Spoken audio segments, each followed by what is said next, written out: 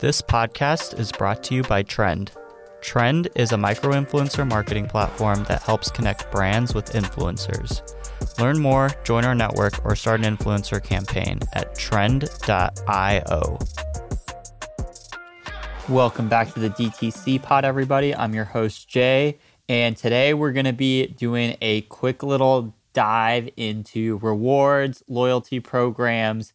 Just kind of want to get your brain spinning a little bit about this. I don't know if you have a rewards or loyalty program currently in place, but we're going to be diving in, talking about the different types of programs that are available, what works for different types of brands. Obviously, there's never a one size fits all on these kinds of things, but hopefully just get the gears turning a little bit. And maybe if you do have a rewards program, you can use this to kind of add more fuel to it. If you don't, maybe this is something you consider as well. So let's go ahead and jump into it. So, talking about rewards and loyalty programs, I think one of the bigger reasons that makes sense for these to exist nowadays is especially like with the rise of Amazon and potentially more marketplaces as well. If you decide to just do direct to consumer, e-commerce, just have that single channel, you're probably going to need some sort of loyalty program to kind of compete with Amazon. And it doesn't necessarily have to be a discount, so we'll dive into some different ideas that are over there. But really the big thing when you're building your loyalty program is you need to make sure and focus your efforts on understanding what drives loyalty for your customers. So that's the biggest thing that you can do is decide what works best for your customers. That's going to create the best loyalty program for you. And like I said, it's not a one size fits all thing. You're definitely going to want to tailor this to your customers and what your brand's about and what your brand is doing as well. Depending on what your offer is also, it's going to depend on your price, what you're trying to build, and all of that stuff. There's a lot of retailers that really haven't got loyalty programs right, but there are some that have. So, look at a Sephora or a Nordstrom. I know we've talked about Sephora a few times over here on the podcast, but they've done a really good job of building out strong rewards programs to compete with an Amazon and other retailers as well. So, that's something you might want to look into. And when you're talking about building your loyalty program or your rewards program, a big part of it is going to be considering how you can kind of drive emotional loyalty. That's what you definitely want to dive in deep on, is how can I make this person so loyal that regardless of price, regardless of the distribution channel I have or whatever it might be, that they're so bought in to the product that they're just going to buy from you and continue to really keep buying from you. So even when it comes to like building out your rewards and loyalty programs, you want to really take a deep dive too on what that offer is. Like I said, not everything's going to be a one size fits all. For instance, there's most rewards programs typically fall into one or two categories in terms of how rewards and loyalty programs are distributed. So, sometimes they're points, sometimes they're discounts, and both are built to drive purchases, but they might have different sort of effects. For instance, like points might be more effective for targeting spending habits and engagement, while discounts might be a really good way to get people to purchase a new product or getting customers to buy at their ceiling price. And so what I mean by that is every customer's got their own kind of price point that they can afford to spend money on. And so this might be a really good way to capture more of the market, essentially using that. And, if you're building something like a VIP program and you're probably looking to boost lifetime value and things like that for that rewards and loyalty program, you might want to consider doing something like tiers based on spending behavior or the total number of times that they've purchased. But if you're looking to engage maybe more brand engagement over just lifetime value, you might be looking for something that's a little bit closer to getting them to get their friends to buy in. So those are some things you might want to consider when building out your loyalty program. And so when you're thinking about your rewards and loyalty program, like I said, you've really got to tie it back to those business objectives. Like, are you trying to decrease time to a second purchase? Are you trying to promote new product lines? So definitely look through those things. Are you interested in DTC and e-commerce content? Join Trend's exclusive community for everything DTC, the DTCers community. We're talking marketing, product, growth, and more, all about DTC. Go to trend.io/podcast. That's TREND.io/podcast and look for the Slack community link to claim your invite. We hope to see you on there.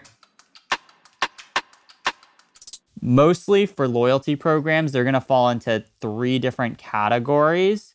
Most people are going to be loyal for 3 different things. One of the things is probably going to be maybe you might have some customers that are in it for transactional reasons. So like they're looking for good value for their money. Maybe it's more of a functional thing, like they're looking for, quality or convenience. Or maybe if you've really tapped into that, the best tier, I think, is the emotional one where people are going to buy a product regardless of price, product, or convenience. They're just going to buy it because they love your brand. And so looking at about those different approaches, so we've got transactional, functional, and emotional. That transactional approach is really focused on lowering the barrier to entry in the early stage of a brand's relationship with a consumer. Your functional approach is going to be looking at trying to create value and above and beyond the purchase and to turn occasional buyers into loyal customers.